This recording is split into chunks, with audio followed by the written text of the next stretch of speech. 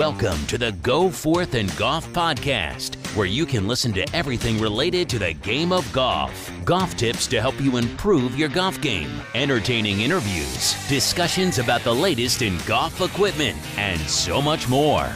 Now, here is your host, PGA professional Steve Goforth.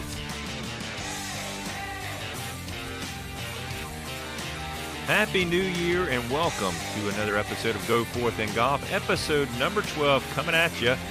Next month will be a one-year anniversary of Go Forth and Golf podcast. Hard to believe it's already been a year already. I'm super excited about that. Thank you so very much for your support this entire year so far. Cannot thank you enough for taking the time to push that play button no matter where you are, no matter what you're doing. Thank you from the bottom of my heart. Tell those that you know. Go up to somebody you know that may enjoy this podcast and tell them about it. Could be one person, could be a group of people, could be your foursome, could be your huge Saturday or Sunday morning group, whoever it is. Spread the word about this podcast. The more listeners we can get, the bigger we can grow our community and the more golfers that I can help. So please go tell people that you know about the podcast. It's tremendously appreciated. In this episode, we're going to talk about how to find the best golf ball to fit your game. That's a question I get a lot. Which golf ball should I be playing, Steve? Should I be playing a two-piece ball? Should I be playing a three-piece ball? Should I be playing Titleist? Should I be playing Callaway?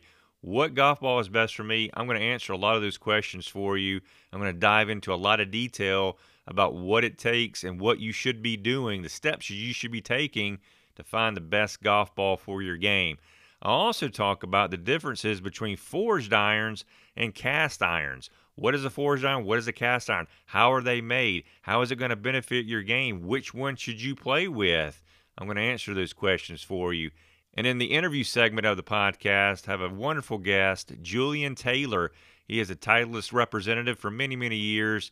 He is a wonderful guy, goes into a lot of details about what Titleist is doing this year, their golf balls in 2021, their newest drivers, and so much more. You're going to be really entertained by this interview with Julian. You don't want to miss it. Thank you to all those that have come up to me and told me how much you're enjoying this podcast. I can't thank you enough. I'm glad that this podcast is helping you and it's improving your golf game. It's making you more knowledgeable about all those things in the world of golf. So thank you to all those who've come up to me. If you're listening to this, you see me, don't hesitate to walk up to me. Give me some ideas. Give me some feedback about what you're thinking on this podcast and what you'd like to hear me talk about. It's because of you that I'm doing this. So if I hear from a lot of you and you give me ideas, that could be an idea that could help somebody else. So please feel free to come up to me and talk to me about the podcast. I welcome it greatly. I encourage all of you, go to my website. It's goforthgolfinstruction.com. Again, goforthgolfinstruction.com.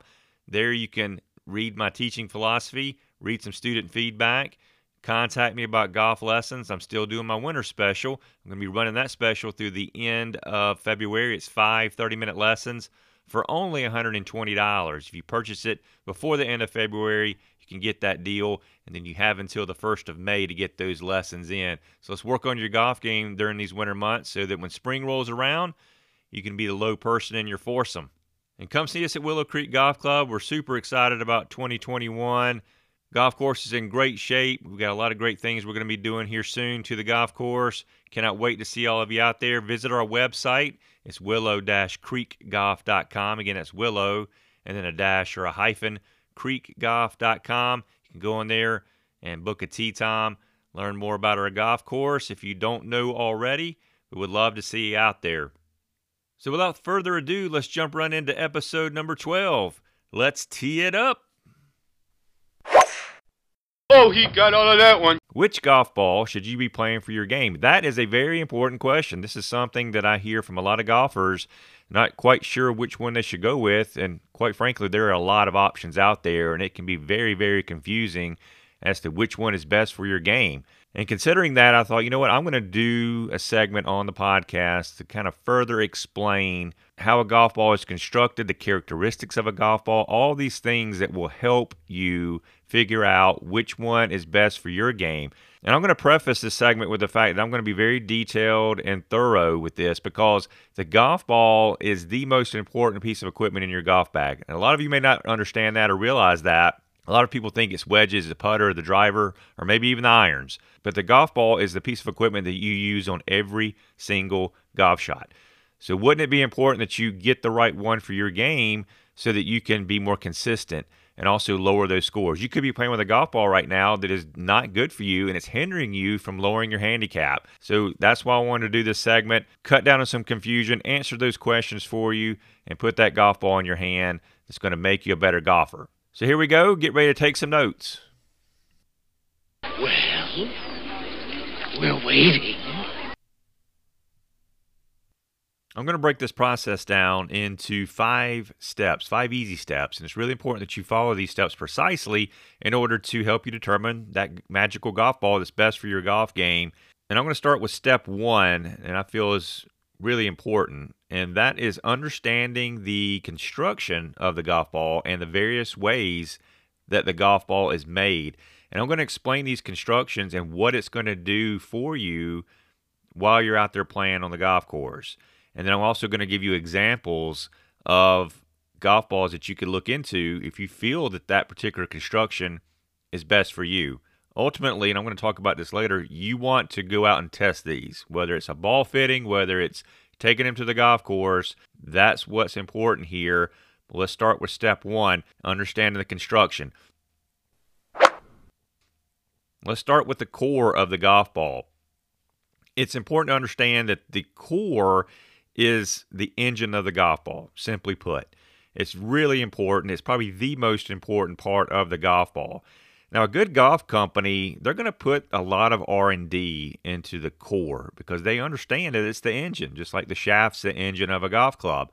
And they can design that core so that it retains most of its energy. And typically, that's the whole goal of designing that core, stability and retention of energy. And, of course, this is going to produce consistency, distance, those two things that are really, really important to a lot of golf games. Outside of the core, we start adding layers. We start adding pieces around that. I'm going to start with a 2-piece ball. And the 2-piece ball is typically your distance golf ball. It consists of that solid rubber core, and then it's got this firm outer layer around it. And these golf balls, they're designed to fly straighter, and they're going to spin less than a multi-layered golf ball. Bottom line, they're designed to give you more distance. So if that's something you're struggling with, if you need more distance out on the golf course, you need to focus on a 2-piece golf ball. That simplicity that's behind the design of this golf ball is absolutely perfect for the golfers new to the sport and those with higher handicaps. Economically, standard 2-piece balls also tend to be a lot more affordable.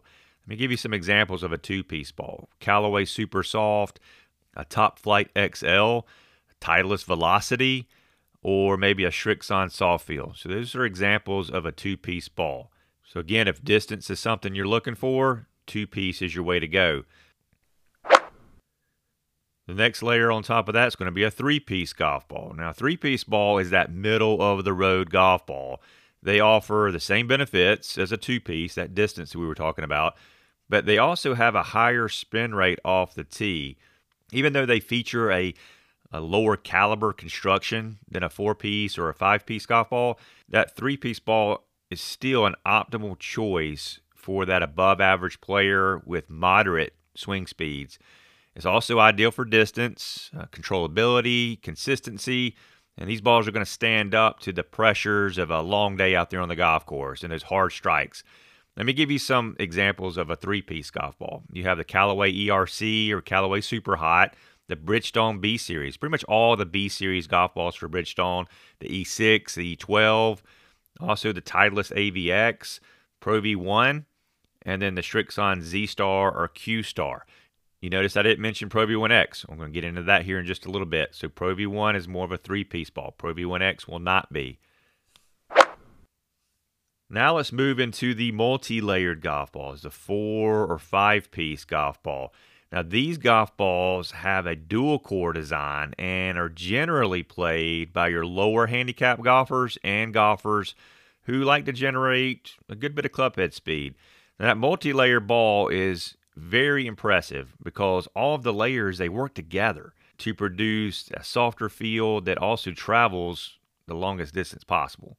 If you break open a 4-piece ball, you'll see an extra layer that's going to be around the core that isn't normally there. This added layer is also called that middle cover.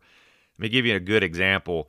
Callaway introduced their Chrome Soft ball a couple of seasons ago, and around that golf ball, they have what they call graphene technology. And what's really cool about the graphene technology, it's a really thin layer that's extremely light. It's a metal, so to speak. It's like the lightest weight metal on the planet. If you lay a whole sheet of this graphene out over a football field, it weighs about the same amount of a quarter. It's amazing. But when you put this graphene technology around the core, it just stabilizes that core. And so that energy is sustained around that core more so, therefore producing consistency in terms of distance, and ball speeds are crazy. So that's just an example of that extra layer that's around that core. This is also going to help create more distance with the driver. And these golf balls also have a urethane cover or layer that's going to give the ball that extra soft feel. It's going to make it feel really good with the wedges and the putter. Examples of this would be your Pro V1X, the Chrome Soft that I mentioned earlier, and Chrome Soft X, your Srixon Z-Star, or the Srixon Z-Star XV. The only 5-piece construction, or the noteworthy 5-piece construction out there, is going to be your TaylorMade TP5 and TP5X.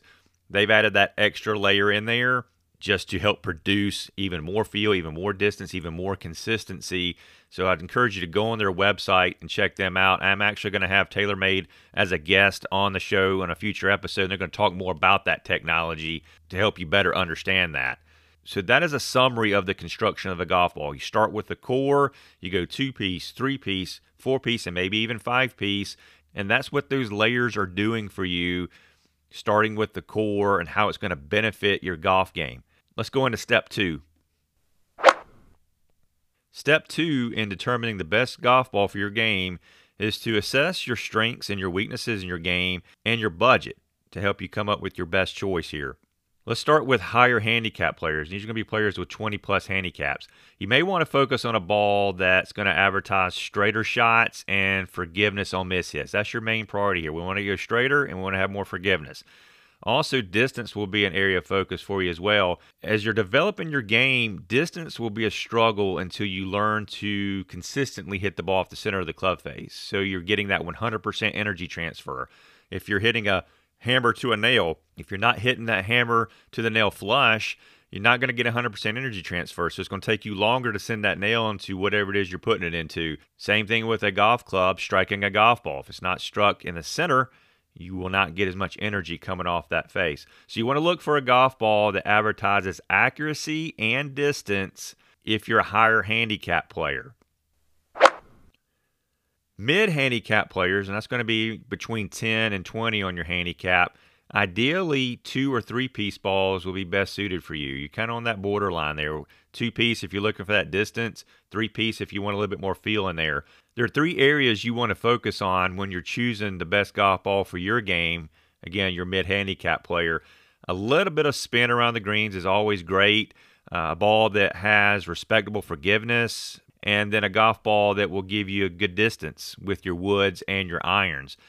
Distance is important for you, but you don't want to sacrifice the other 2 factors that I mentioned of greenside spin and forgiveness if you're a mid-handicap golfer. Forgiveness isn't as important to a mid-handicap player as it is with a high-handicap player, but it's still a key factor if you want to improve your game and lower your handicap. In my opinion, greenside spin or spin in general is the most important for a mid-handicap player. You don't want too much with the driver because less spin with the driver produces more fairway hits and more distance. Last thing you want is for a golf ball to spin too much with your driver. However, you want higher spin with the approach shots into the green or wedges into the green to help you get the ball to stop on the green, which will increase greens in regulation. And hopefully that's going to lead to fewer putts and lower scores for you. So that is the description for mid-handicap players. Low handicap players, you're going to be 10 or under on your handicap. And it's really important for a low handicap golfer to find the golf ball that will give them the right spin level off of the tee. Generally, you want to be low spin if you're a low handicap. Yet you want to find a golf ball that's going to provide you with low control with your scoring irons. And for a really good player or a low handicap player, it's all about those scoring irons. Hitting more greens, getting it closer to the hole, making more birdies. Honestly, the two most important factors for a low handicap player is going to be your spin rate and the feel. Feel is huge. If you're a low handicap person, you're listening to this, how many times have you hit a golf ball and you're like, I just don't like the way this thing feels. Feel is everything to a good player. If the ball produces too much spin for a good player, it could cause tremendous inconsistencies with direction and with distance. If the golf ball feels terrible, it will not help you at all when it comes to confidence and the comfortability factor. And that's huge with every golfer, really. And more so with the lower handicapper, it's confidence, maintaining that confidence, and being comfortable with the shots that you're hitting. Confidence and comfortability are two factors that are very important to a low handicap player. Low handicappers, you want to focus on that multi-layer golf ball. Those multi-layer golf balls are designed to interact with each other a lot more for that optimal distance, the optimal spin, and that feel that I was talking about. Each layer is going to be activated based on how fast you're swinging, which depends really on which club you're using. This is what's going to allow you to get the minimal spin and the maximum distance with your longer clubs, along with maximum spin and incredible control around the greens. Again, going back to what I mentioned earlier, a lower handicap is all about trying to hit that ball closer to the pin in order to make more birdies, and feel and spin is really, really important. So that's a summary of all three handicap levels: high, mid, low, what you should be looking for in a golf ball based on your level of play.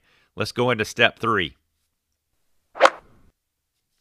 Step 3, you want to study different golf ball types, really put that research in, and you want to test or go through a ball fitting. That's really important. It's a really cool process. To help you determine which ball you should choose, it really does help you to go test them on the golf course. This also gives you a chance to understand and pinpoint your game strengths and your weaknesses with that particular golf ball that you're testing. I really recommend taking 3 or 4 sleeves of different golf balls to the course, and then do that side-by-side testing to give you that credible feedback on how each golf ball is going to perform. If 3 or 4 sleeves is too many to analyze, it's too analytical for you, then just narrow it down, maybe 2 different sleeves. The key is to hit multiple shots from the same spot using the different golf balls. Obviously, it's best to do this during a less busy time on the golf course. It's best to do this on your home course, or maybe even a course that you're familiar with where you know your distances very well and you understand how the ball will react when it hits the fairway or green. Maybe you're the last tee time out for the day, and that's your whole purpose, is to go out there, play as many holes as you can get in before the carts have to be in, and just testing as many golf balls as you can or that you're comfortable with from various lies and distances. I highly recommend, let me express that again, I highly recommend you put most of your emphasis on approach shots and short game shots. On chip shots and pitch shots, pay attention to how the ball feels coming off the face. How much is it spinning? How much is it releasing to the hole? And when you analyze your approach shots, pay close attention to the trajectory of the shot. How much it spins when it lands on the green and how much the ball releases when it hits the green. I think too much emphasis gets put on how far the ball went with the driver. Drivers are so adjustable now. You can do so many things with drivers that will enable you to set it up to get more benefits from the golf ball. For example, you can tweak the loft, you can create higher and lower trajectories with more or less spin, and you can also adjust it to be more forgiving on mishits so you can get maximum ball speeds by manipulating the weight around the perimeter of the head on particular drivers. So don't put all your emphasis on the driver. Put it on those approach shots, your short game, because that's the most important part of your golf game as far as I'm concerned. Let's go into step 4. Step 4 is you want to pick a golf ball type that fits your game. Now, the key to this is to assess your overall game and determine your strengths and weaknesses before you make that final choice on your game ball. For example, If you find that you're 10 to 15 yards short on your driver length, or you're short reaching the green, especially off par threes, off the tee box, you may want to focus on a golf ball that's going to promote additional distance for you. If you find that it's hard for you to hold greens, you may want to find a golf ball that's designed for more spin so the ball will hit the green and stop sooner. Let me make the point that personal preference plays a huge role. If you like to bump and run the ball around the greens, or do you want to bring it in higher with more spin? Do you like to hit a variety of shot styles on the course, fading it, drawing it? Do you prefer a firm feel off the face of the club, or do you prefer a soft feel? You want to find the ball that's going to play to your strengths and improve your weaknesses. Make sure you also evaluate and understand your game on the putting green as well. Just as important as a 250-yard drive or a 150-yard shot into the green from the fairway, making that putt from 3 to 5 feet or maybe even 10 feet is also equally important. Being confident on how a ball rolls on the green and how it feels coming off your putter face can make a gigantic difference in putts made or putts missed. So again, you want to assess your overall game and determine your strengths and weaknesses, and then personal preference plays a huge role with step 4. Let's jump into the final step, step number 5. Step 5 is very simple. Just make your final decision and go play. Stick with a certain golf ball, okay? That's really important. It's okay to change manufacturers, but if you go with a premium, stick with a premium, meaning that 4 or 5 piece. The more consistent you stay with your golf ball, the more confidence you're going to have, and you'll be way more comfortable over the golf shot. If you're always changing out your golf ball, you're constantly having to adjust your swing or your approach to the game. And as I talked about earlier, confidence and consistency is what we all desire.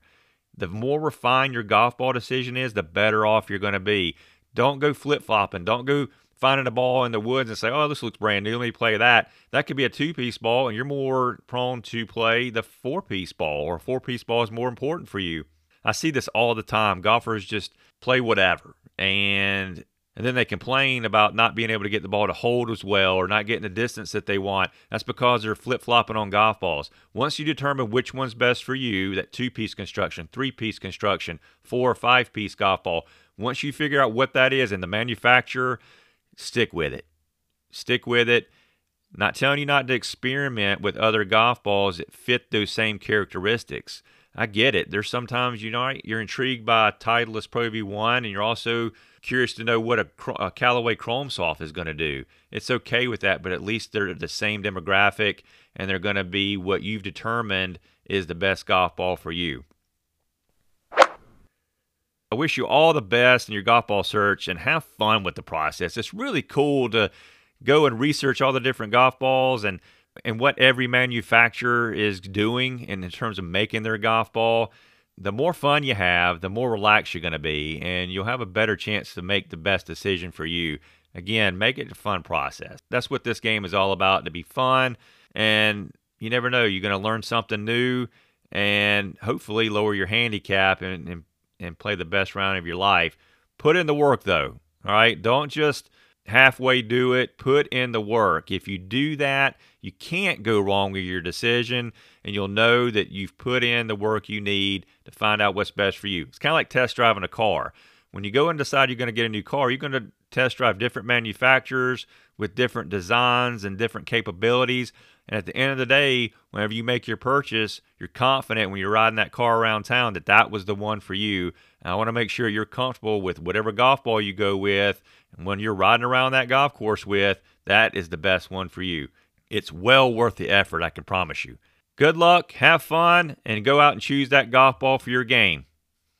Yeah! There you go. Good shot. It's about time. Hey, it is about time. I mean, I just couldn't get the ball in the hole. I wanted to, but I just couldn't do it. If you want to take control of your health and feel so much better, I encourage you to check out Pure on Main. They have 2 locations on Main Street in downtown Greenville, across from the Hyatt, and another location on Cannon Street in beautiful downtown Greer. Pure on Main provides you with essential services and products, allowing you to live a healthier, more fulfilling life. Pure on Main is one of the most exclusive and unique health and wellness centers in the upstate. They've been nominated as one of Greenville's best wellness centers for 5 consecutive years. Betsy and her staff provide services such as colon hydrotherapy, massage therapy, ionic foot detox, and wellness consulting. They also have a store filled with beneficial items for your body and soul. Pure On Main is dedicated to helping and serving their community. Please give them a call and let them recommend the best products to help keep you and your family safe during these challenging times. I get all of my wellness supplements from them, and I feel amazing. Visit their website at pureonmain.com. Again, that's pureonmain.com, where you can also purchase their phenomenal products to be shipped to you for free. Yeah, you heard me right. Free right to your door. Or you can pick them up at their downtown Greenville or Greer locations. So what are you waiting for? Start living healthier and pure with the help of Pure On Main. You won't regret it.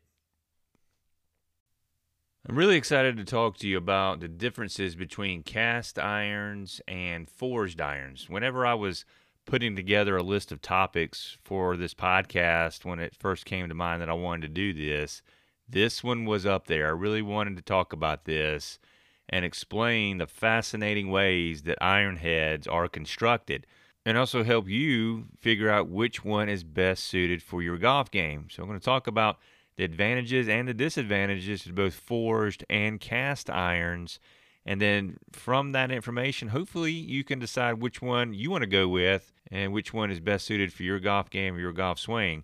I think you'll be really fascinated to hear all the things that go into the construction of these iron heads.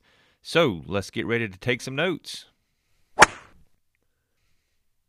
Let me dive into forged irons first. So forged irons are actually made from a single piece of steel. It's really neat. They take the steel and they heat it up really hot, and then the club head is stamped into shape using a large pressing machine. So these machines have a design of the club head molded into them so that when it presses into this heated metal, it presents this beautifully shaped club head. And when they do this process, forged irons have more weight in the center of the club head when you compare it against a cavity back iron. Typically, a better player will choose forged irons because they consistently strike the ball towards the center of the club face, and they have the ability to enjoy that pure feeling of hitting the ball in the sweet spot. Usually, a good player likes the challenge of hitting a forged iron because the demand for hitting the ball off the center of the club head to take advantage of the forged technology makes them a better player. I've had a lot of students that have specifically decided to play a forged iron because it's forcing them to hit the ball off the center of the club face more. So they are adapting their swing around that golf equipment. And then I've had some players that say, you know what, no, I'm going to wait and get my swing where I want it, and then I'm going to reward myself with forged irons because I know I'm hitting the ball off the center of the club face more consistently. Either way you go about it, it's not wrong. Either challenge yourself by forcing yourself to get your swing better and hitting it off the center of the club face, or reward yourself with getting those clubs because you know you're hitting them off the center of the club face. Either way is fine.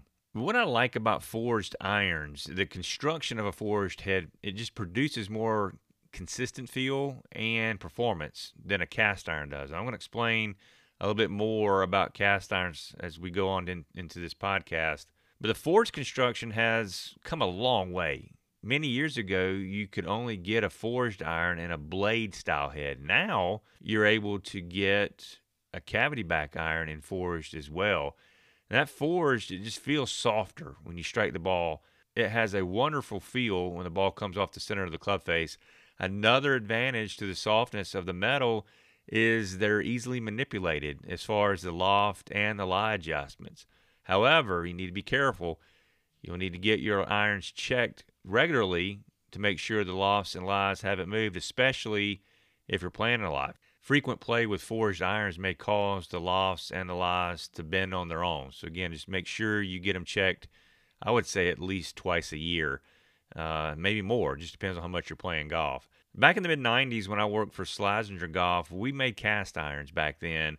Wasn't a whole lot of forged golf clubs on the market. Forged irons were played by only about half of the tour players. Now we're seeing forged irons making up well over 80% of the field on the Pro Tour. So they've made a lot of tremendous advancements in the technology and how they build forged irons to make them more attractive for tour players to hit. A disadvantage to going with forged iron is the price. The process is far more detailed and labor intensive, which causes the price of making them to be higher. Thus, the price is passed on to you guys as a consumer. So you're going to pay a pretty penny for forged irons, but it's worth it if you can really take advantage of the consistency that you'll get off the ball strike, and the feel is phenomenal. A lot of golfers are like, you know what, it is well worth the investment and the money spent on these forged irons. I love the way they feel coming off the face. So that's a summary of forged irons, how they're made, the benefits of them, the disadvantages to forged irons. You got to be more consistent in ball striking. The price is a little bit higher. So now let's jump into cast irons. Cast iron clubs are made literally how it sounds. They form a cast around a plastic mold, and they pour the liquid metal into the cast.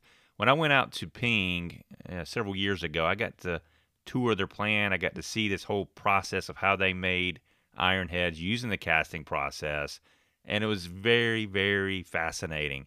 So how they did this was they created a plastic mold, and the plastic mold was literally identical to what the club was going to look like, the iron head, what it was going to look like. Then they take this plastic mold and they do a dipping process to form a cast around that mold. And they do this several times to form this thick cast around that. They then melt away that plastic that's inside that cast is formed around. They pour the metal into that cast. They allow it to cool. Then they break away the cast. And voila, they have this beautiful cast iron club head. Again, tremendous process that they go through, very detail oriented. But the process that they go through when making a cast iron that I just described to you makes it easier for companies to mass produce. And this process allows for cavity back irons to be invented as well. Now, cavity back irons, as you know, can be manipulated in so many different ways. The thickness of the sole, the thickness of the top line, the deepness of that cavity back, the perimeter weighting that goes around the back of that head, club head, to allow for more forgiveness. And a lot of the creativity can go into the designs to make them more forgiving on toe or heel mishits. So they can take that weighting and distribute it to the toe of the club or the back of the heel. And so if you miss your shot on either area of the club face, you'll receive a lot more forgiveness on those mishits. That casting process leads to game improvement irons, of course, and game improvement irons fit a huge range of golfer abilities. This process is also far less expensive than forging, which leads to lower prices for you, the consumer. The big disadvantage, I think, to cast irons is they can create air pockets within the head. So if you're going to take and form a cast around that plastic molding of a club head, and you're going to pour metal down into that cast, sometimes metal doesn't reach every area within that cast. And the areas that it doesn't reach are called air pockets. Sometimes those air pockets are very minuscule. Sometimes they're bigger. And if your golf ball hits one of those air pockets, you're going to see some inconsistencies with the way the ball comes off the face. Sometimes it could come off a little more dead. Sometimes it could come off there really hot. So you're going to have a lot of inconsistencies with your ball coming off that face with a cast iron. But let me explain that for a second. It really depends on the process that it goes through. Now, your big manufacturers like Ping that I mentioned earlier, Callaway, Titleist, TaylorMade, Mizuno, all of those companies have a very refined and detailed casting process that will eliminate a lot of those air pockets. An example of that, Ping puts their club heads through a heat treating process, and then that heat treating process eliminates a lot of those air pockets that could be formed in there. Now, if you go with a lower budget iron set that is tremendously mass produced, you'll see a lot of that inconsistency in those. So it kind of goes back to you get what you pay for. There's a reason why something is made for far less and selling it to you for far less than a premium iron being your bigger manufacturers, because there's not as much detail, not as much labor going into the construction of that iron during that casting process. So casting has its advantages and it has its disadvantages, just like forged irons do. So to conclude, to make the best decision whether you should go with a forged iron or whether you should go with a cast iron, it really depends on your playing ability and your budget. If you're in this for the long haul and you want to become a better golfer, Forged irons would force you to create a more consistent swing, and cast cavity back irons will be your route if you feel more confident in the forgiveness that you're going to get out of that iron based on how they can take that weighting and distribute it around the perimeter of the head, and the price. So the price is going to be a little bit cheaper for you. So you got to weigh both options, figure out which one is best for you. But bottom line, you definitely want to make sure you go out and you demo or you test all these different irons and see which one feels best to you, see which one performs well. I highly suggest you look for fitting days that take place in your area.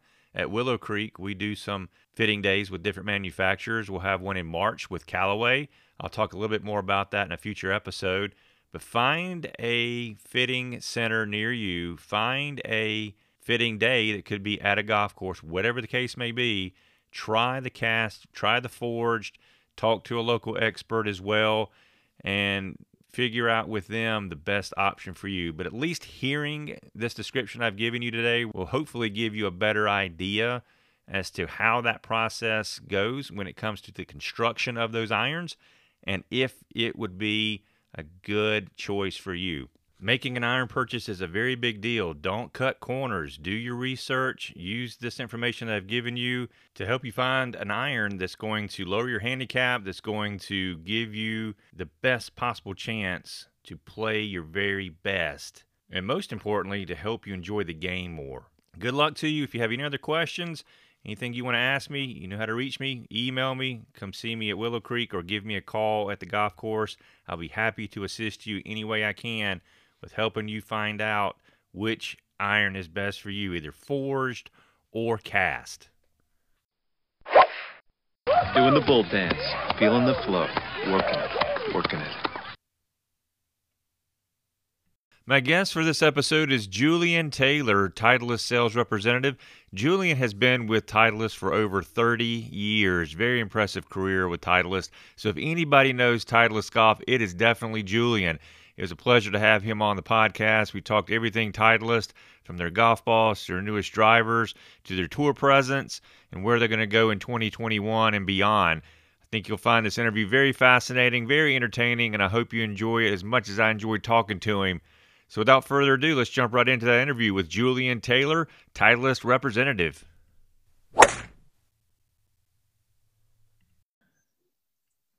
Julian, welcome to the podcast. I greatly appreciate your time today. How are you? Oh, I'm doing great. It's good to talk to you, Steve. I hope you've had a good holidays. I did. I hope you did as well.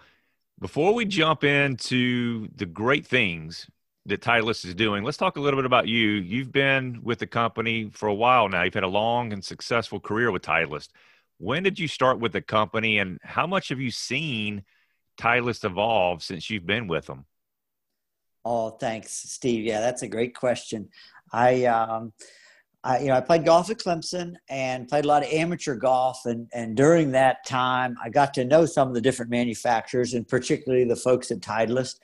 And actually, when I got out of school, wasn't sure exactly what I was going to do, and started getting on the phone and calling anybody I could to, see what opportunities were out there. And real fortunate that I jumped on with Titleist right after school, which was 1984.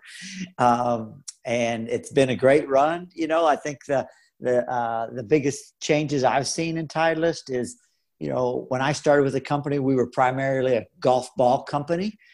Sold some gloves, sold some putters, and we're just starting to dabble into clubs. And now today, we're feel like we're one of the industry leaders across the board in all product categories, whether it be clubs, bags, balls, Scotty Cameron putters, Bob Vokey wedges, all, as a golfer, it's pretty cool to have all these at our access. Absolutely. I mean, Titleist has always had a strong brand. How do you feel that brand compares now to other golf companies that have emerged over this time and have really kind of had a stronger presence in the golf world?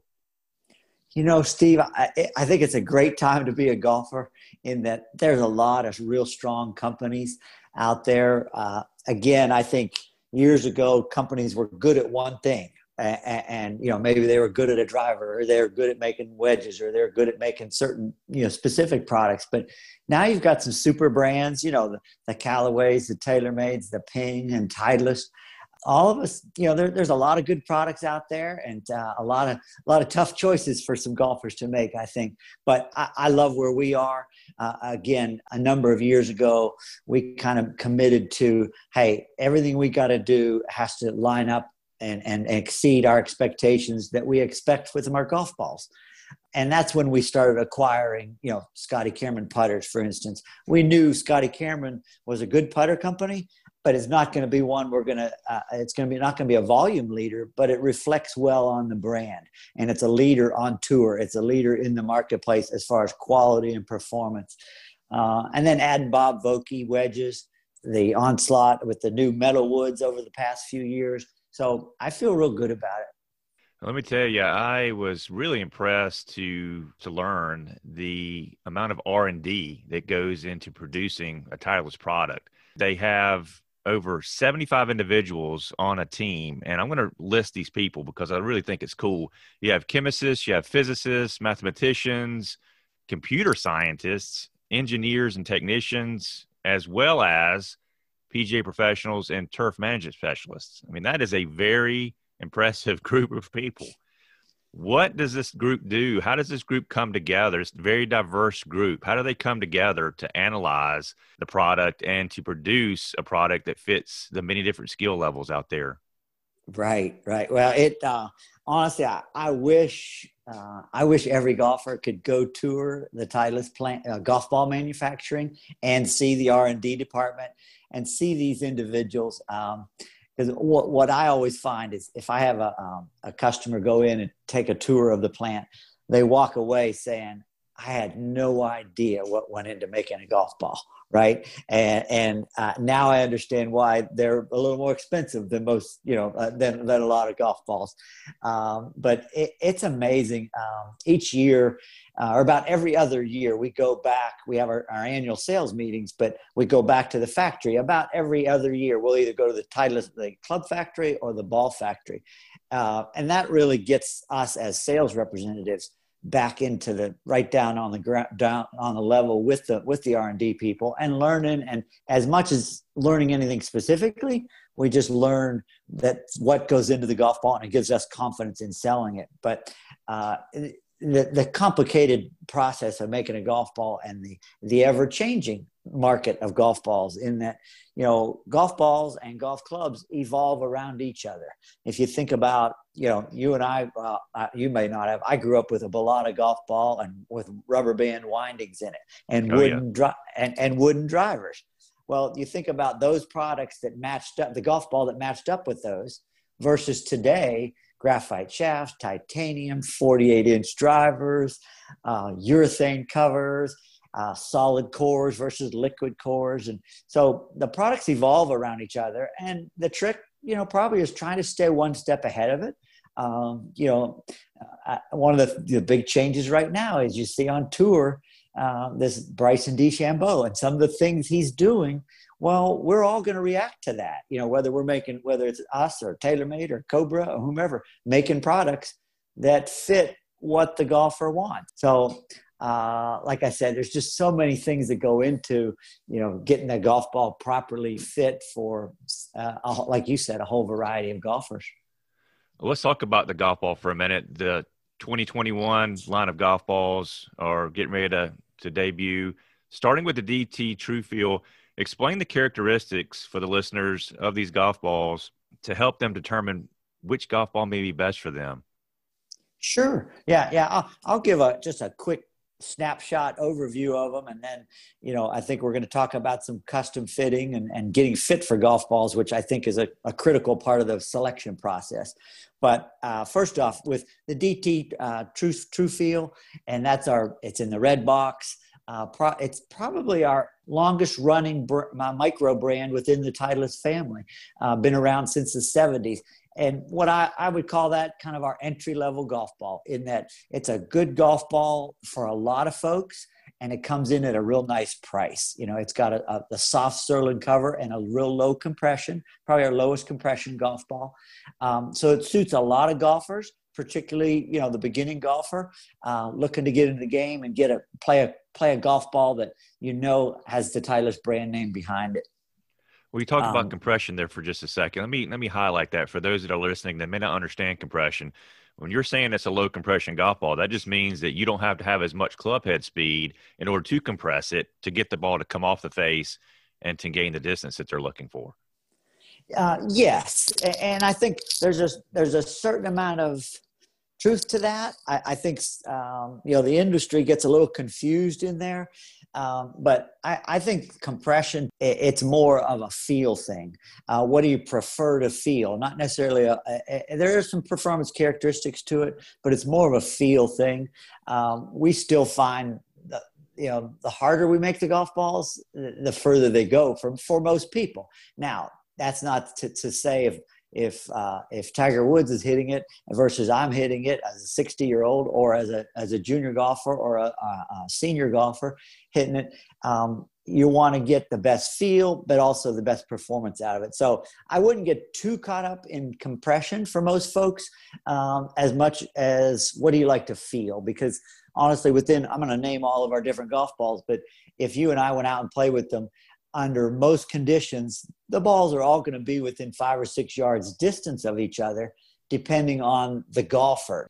Yeah, I just want to highlight on the compression aspect of it. So I get that question a lot in the golf shop. But what's the compression of it? And I noticed over the years, compression has kind of took a back seat to other things in the golf ball industry and in the construction of a golf ball. And the emphasis really isn't put as much on compression as it used to be. And some people get confused by that. When they think of compression, they think, okay, well, it has something to do with the distance I'm going to get. It does have a little bit to do with distance, but it's more feel than anything else.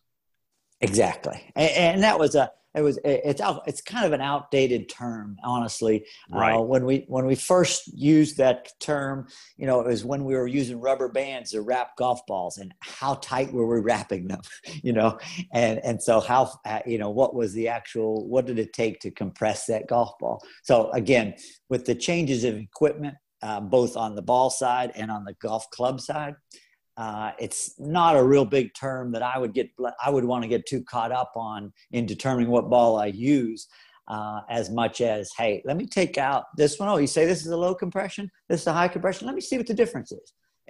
And I always encourage people, whether it's, at night when the golf course is kind of cleared, you got a chance to go out and hit a couple shots here and there, whether it be a driver or a wedge or a chip. And just compare golf balls, and maybe start with the furthest extremes of each golf ball, the hardest and the softest, or the highest performance or the highest price golf ball and the lowest price, and just see what, kind of suits your game. Right. I agree with that 100%. Talk to me about Velocity Ball. That's been a really good golf ball for you guys. Yes, and Velocity has been a big hit for us. And honestly, we make one claim on it. It's going to be a long golf ball for most golfers. It's a relatively soft golf ball, but very low spinning. And whenever you go low spin, you're going to get what some folks would call a hotter golf ball, or a ball that's going to roll more. So for the average golfer, unlike a tour player who 95% of his distance comes in the air, the average golfer, probably 60 or 70% of his distance is through the air. And then he or she counts on roll to get their full distance. And so, a lower spinning velocity golf ball for a lot of folks, again, it's player dependent, depending on the golfer, will get a little more distance out of it in that they're going to get additional roll. Moving up kind of the food chain of the golf balls for us, the tour, I'm going to come back to tour speed, but I'll jump up to AVX. AVX is a golf ball we introduced about 3 seasons ago, and it is, I like to call it the little brother of the Pro V and Pro V1X, in that it does a lot of the same things. It's got the same cover material as Pro V and similar constructions. However, it's a little lower spinning and a little flatter trajectory. And again, talking about player dependent, if you're a golfer that relies on roll more than carry, you're going to get a little more out of an AVX, particularly slower swing speeds, who again count on more roll. It is a urethane cover, so it's still got the high performance spin and feel of a Pro V and Pro V1X, but just in a little softer compression and also a little lower spinning. The AVX ball has really done well for us. I gave that golf ball away a sleeve during one of our member tournaments a couple of years ago, and the feedback I got from it was fantastic. Everybody seemed to really like that golf ball a lot. So you guys did a fantastic job with that golf ball, introducing it to that Pro V1 family of golf balls. Right. Yeah. And, to your point earlier about what goes into making a golf ball, the more information, the more data, the more way we can measure things with launch monitors and so on and so forth. It allows us to start really splitting hairs on golf balls. Because I'll get the question, well, all the golf balls are the same, or that ball is very similar to that. And there's a lot of similarities in all the golf balls. But when you start really dialing it down and splitting it, okay, well, Steve, you and I might hit the ball the same distance off the tee, typically, but we get there different ways. I might be steeper and have more spin. You might have a better plane and launch the golf ball at a more optimal trajectory than I do. So everybody, almost hitting a golf ball, and you hear about launch conditions, which are how high it comes off, how fast it comes off the club, and how much spin it has. Well, everybody's is a little bit different. And so to achieve optimal, we want to talk a lot about distance, but there's a lot more to a golf ball than just distance. But to achieve that optimal, you've got to find the one that fits your game. And so to say what you use or what I use versus what the average golfers are using, everybody's a little different. Well, how about the Pro V1 and Pro V1X? Are we going to see any differences in that golf ball in 2021? Yes. We try to stick to a blueprint of keeping a golf ball for 2 years. We just feel like that's a good life cycle for a golf ball. It keeps it relatively simple, not too confusing for golfers. But yes, so 2021 will be the next generation of Pro V and Pro V1X. They haven't told us a whole bunch about it. I'm going to my sales meeting next week, and we'll really boil it down and get all the details. But what I like to say to folks is, hey, Pro V1X, it's been the market leader for 20 years. It's one of the higher priced golf balls, but it's still the market leader, which is rare. Typically, that's not the case. So the golf ball is doing great. Any refinements or fine tuning we do are going to be minimal. The golf balls have evolved around each other. If you go back 20 years, when we first introduced both of them, they were pretty far apart. And one was a lower spinning golf ball, and one was a higher spinning golf ball, but had some similarities. Now the golf balls, the ball that was the low spinning off the driver, we've added spin to the wedges. And the ball that was the higher spinning wedge club, we've taken it out on the driver. And the golf balls have gotten a little closer together, but again, up to the individual golfer to go out and choose them. So again, same thing there is when the new balls come out, I always encourage golfers, and we're going to do a lot of sampling this year of the golf balls to get it into the hands of consumers and take them out side by side and, hit your favorite wedge shot and hit your favorite 7-iron and go to that par 5 where you're going to hit your driver and test it. I'm glad to hear you say that, because earlier in the podcast, I talked about how to choose the best golf ball for your game. And I mentioned that, take them out to the golf course. Could be a slow time, could be the last tee time off for the day, and just compare them and see how they feel coming off a driver or off a mid-iron or off a wedge and even off the putter. That is the best way, I feel, to determine which ball you should go with. That's a wonderful, wonderful suggestion. You mentioned Tour Speed earlier. Talk to me about that. Yeah, so Tour Speed was a new golf ball we introduced in 2020, which nothing was normal in 2020, as you know. Right. And so don't feel like it got its full launch potential. But we introduced it late summer to the marketplace. And so you're gonna see kind of a reintroduction of that this coming spring. But Tour Speed will be, for all intents and purposes, taking the place of a golf ball that's done very well for us, which was Tour Soft. We're going to run them simultaneous, for the beginning of the year, and then let the golfer determine whether we keep the Tour Soft or not. But we really firmly believe that Tour Speed is a much better golf ball in that it's a nice lower compression, soft golf ball for most golfers, but it's been upgraded to a urethane cover. And what that means is we've taken it from a soft Surlyn to a urethane. It's going to give you a lot more reaction around the greens and on your short game that maybe you weren't getting. You like the feel of the Tour Soft and you like the distance of it, but you may have been leaving a little something in the on the deck without having that urethane cover. So excited about that. Again, we got really 6 main golf balls that we're promoting, but you can start really dialing it into your game when you get the opportunity to test it. I find the biggest mistake a lot of folks make is they go and get fit and on a launch monitor, and they only look at one characteristic, and that is distance off the driver. Right. And yes, we all get excited about distance off the driver. Sure. Yeah, absolutely. But I don't think anybody's going to see dramatic differences off the driver from one golf ball to the other. You may see 5 or 6 or maybe 10 yards if you go from one extreme to the other within the lineup. But what I encourage folks to do, just like you were saying, is, and this is what we do on the tour, when we go out and we work with Justin Thomas or Jordan Spieth, we say, let's start at the green, hit some putts. How you like it? How's it sound? How's it feel coming off the putter? Okay, yeah, that's good. It's good. And then we move them to their short game area, pitches, chips, high shots, low shots, and work their way back. The easy adjustment we can make is the driver. The drivers are super adjustable nowadays, where you can adjust loft, adjust weight, positioning of the weight, length of the club, and so on.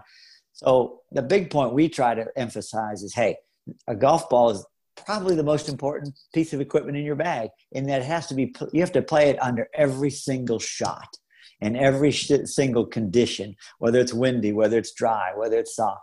And so again, we encourage folks to, take your time, start at the green and work your way back, and then we can dial in the driver if needed. Oh, that's great advice. You guys, of course, do golf ball fittings. And what I think is really cool, and I encourage the listeners to check this out, is you guys are doing a virtual golf ball consultation on the website. Go to their website. I'll give you that information a little bit later here in the interview, where to find that. But really neat process that you can go through. As far as in-person fitting sessions, are you guys still doing that, considering the pandemic that we're in? If not, do you know when you guys may start that back up if you aren't doing it? We're doing a certain amount. We're trying to hit more golfers as fast as we can. And so I think that's what I mentioned earlier. We're going to be doing more sampling this year and get people out there. The website and the virtual online fitting is a great educational piece that a person can go through, and if nothing else, it's gonna pique interest in, well, I never thought about that, or I never thought about my golf ball that way, or yeah, I'm gonna take that ball out and put it in this situation and see how it performs. But one of the biggest part of fitting we're doing nowadays is we're doing our fitting, what we're just calling general fitting days, where people are getting fit for golf clubs and golf balls while we're at it, and we're having our tech reps include that within the club fittings process, because they should be included.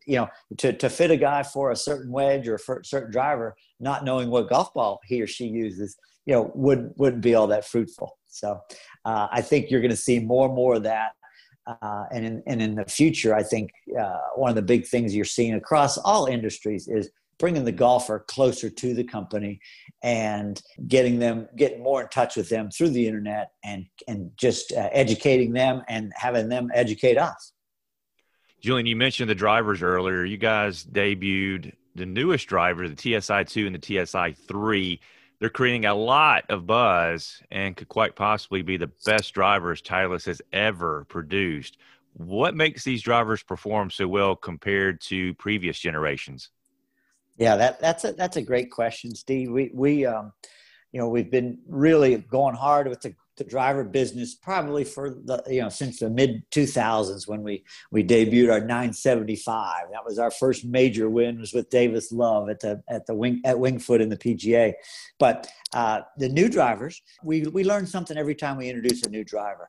This one in particular, we've entered an agreement with a company called Allegheny Technology, and they're a specialty metals company out of Pittsburgh, and we have an exclusive offering with them of a new titanium alloy insert. Basically we've all been using the same titanium, just varying the thickness of it over the past 25 years in driver technology. However, with this new alloy, ATI 425 it allows us to make the face thin yet flexible across the face. Everybody, like I mentioned earlier, Callaway's got good drivers. TaylorMade has good drivers. There's a lot of good drivers out there, Ping as well. And we're all trying to get to, we all have a hot spot in there, the middle of the club, obviously the sweet spot. But the more we can expand that and make it across the face, so for those of us that do hit it off center occasionally, we don't lose anything. As you know, being as good a golfer as you are, Steve, if you hit it on the heel or you hit it on the toe, you're going to lose some distance typically, as opposed to hitting in the middle. And with this new insert technology, we can take it across the face and give you consistency throughout. Both drivers are the TS2 and 3 that you mentioned are what we're known for. Both are much more forgiving than even just 1 or 2 generations ago. Now, another thing that's interesting for us, and as you know, Titleist has always had a strong following on tour and strong following among lower handicappers. However, with the introduction of a TS1 and a TS4, so now we have TSI 1, 2, 3, and 4, and that covers the whole spectrum of golfers. And just not to give you too many details, but TSI 1 is a super, super lightweight version of the TS2 or 3 with different weighting to help slower swing speeds, swing the club faster, and get the ball airborne, which is what we're all after. Sure. Obviously. And so it opens us up, again, to a wider audience. I think there for years, a lot of folks, when they thought of Titleist, they thought of low handicappers. And with the different golf balls we've talked about, and now with the equipment we're talking about, we've got products for all levels of golfers. Well, it's hard to believe that Titleist was formed back in 1930. The company has obviously a long and successful history in golf. In your opinion, what does the future of the company look like, and how will Titleist continue to influence the golf world and entice golfers to purchase your product? Well, honestly, I'm as optimistic as I've ever been about the brand right this minute as we sit talking about, the lineup of the golf balls is strong. The Pro V and Pro V1 are strong across worldwide tours. It's not uncommon that week in and week out will be the most played driver, wedges, putter, iron, and golf ball at an event. So that when we go to Hawaii here in 2 weeks, we may have the most people using our products across the board, which is kind of unprecedented. Usually you have a company that's good at drivers, another one's good at irons, another one's good at golf balls, but we've got it pretty strong across all categories. So from that standpoint, I'm optimistic about it. I'm optimistic about the kind of the mini boom that we saw this year with this crazy year we had. As you saw, your tee sheet was filled up from sun up to sundown. And Sure. So feel like a lot of golfers are coming back to the game, whether it be an entry level or a guy or gal that played a lot of golf, but kind of got busy with family or got busy with kids and now is coming back to the game. So that's great. As far as what I see with the company, as we mentioned earlier, customization, everything's customized. And so that every club is made specifically for you as a golfer's individual needs. And again, as I mentioned, everybody goes about it and hits the ball a little different than others. They may end up in the same distance down the fairway or the closeness to the pin. However, we all get there a different way. And if we can maximize what works best for each golfer, they're going to enjoy the game more. They're going to play more golf and spend more time at Willow Creek, right? Absolutely. That's what we want, right? That's right. Well, I encourage the listeners to go to the website. It's really easy. It's Titleist.com. You can learn more about that virtual golf ball consultation that we mentioned earlier. You can read detailed descriptions of every golf ball that Julian talked about. Check out the fantastic gear that they have. We didn't really get to talk a lot about that, but wonderful golf bags, headwear, accessories, some of the best in the business. Read more about the wonderful golf equipment that Julian was talking about and so much more. Highly encourage you to go check that out. Also, you can see who's playing the product on the tour and be looking for it when you watch it on television. Julian, I cannot thank you enough for your time. It's been an absolute pleasure. I'm extremely excited about the current line of Titleist products and to see where the company goes from here. Oh, thank you so much for calling, and I look forward to seeing you soon, and looking forward to a more normal 2021 in the world and the golf business. Same here. Thank you so much, Julian. Thank you.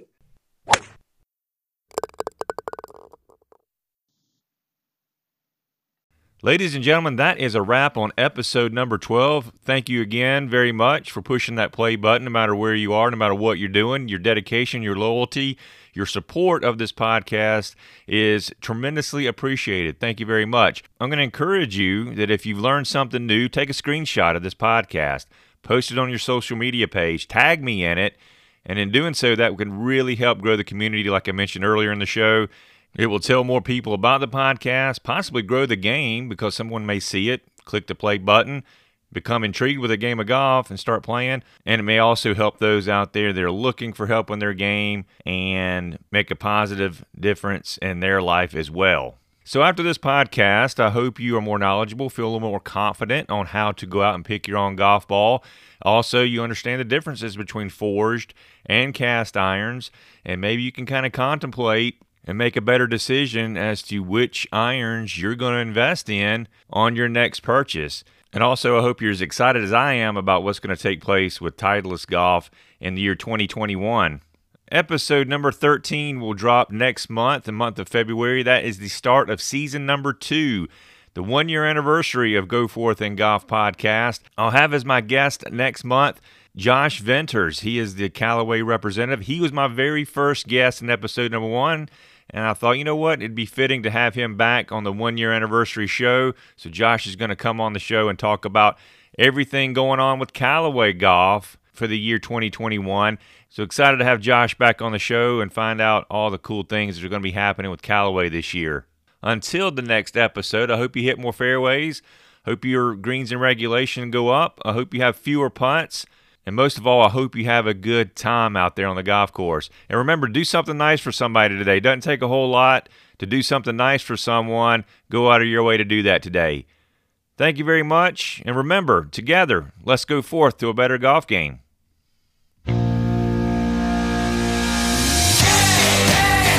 You've been listening to the Go Forth and Golf podcast. Be sure to subscribe to this podcast wherever you're listening to receive alerts on new episodes. For more information, please follow us on social media at Go Forth Golf Instruction or visit our website at goforthgolfinstruction.com. Remember, together, let's go forth to a better golf game.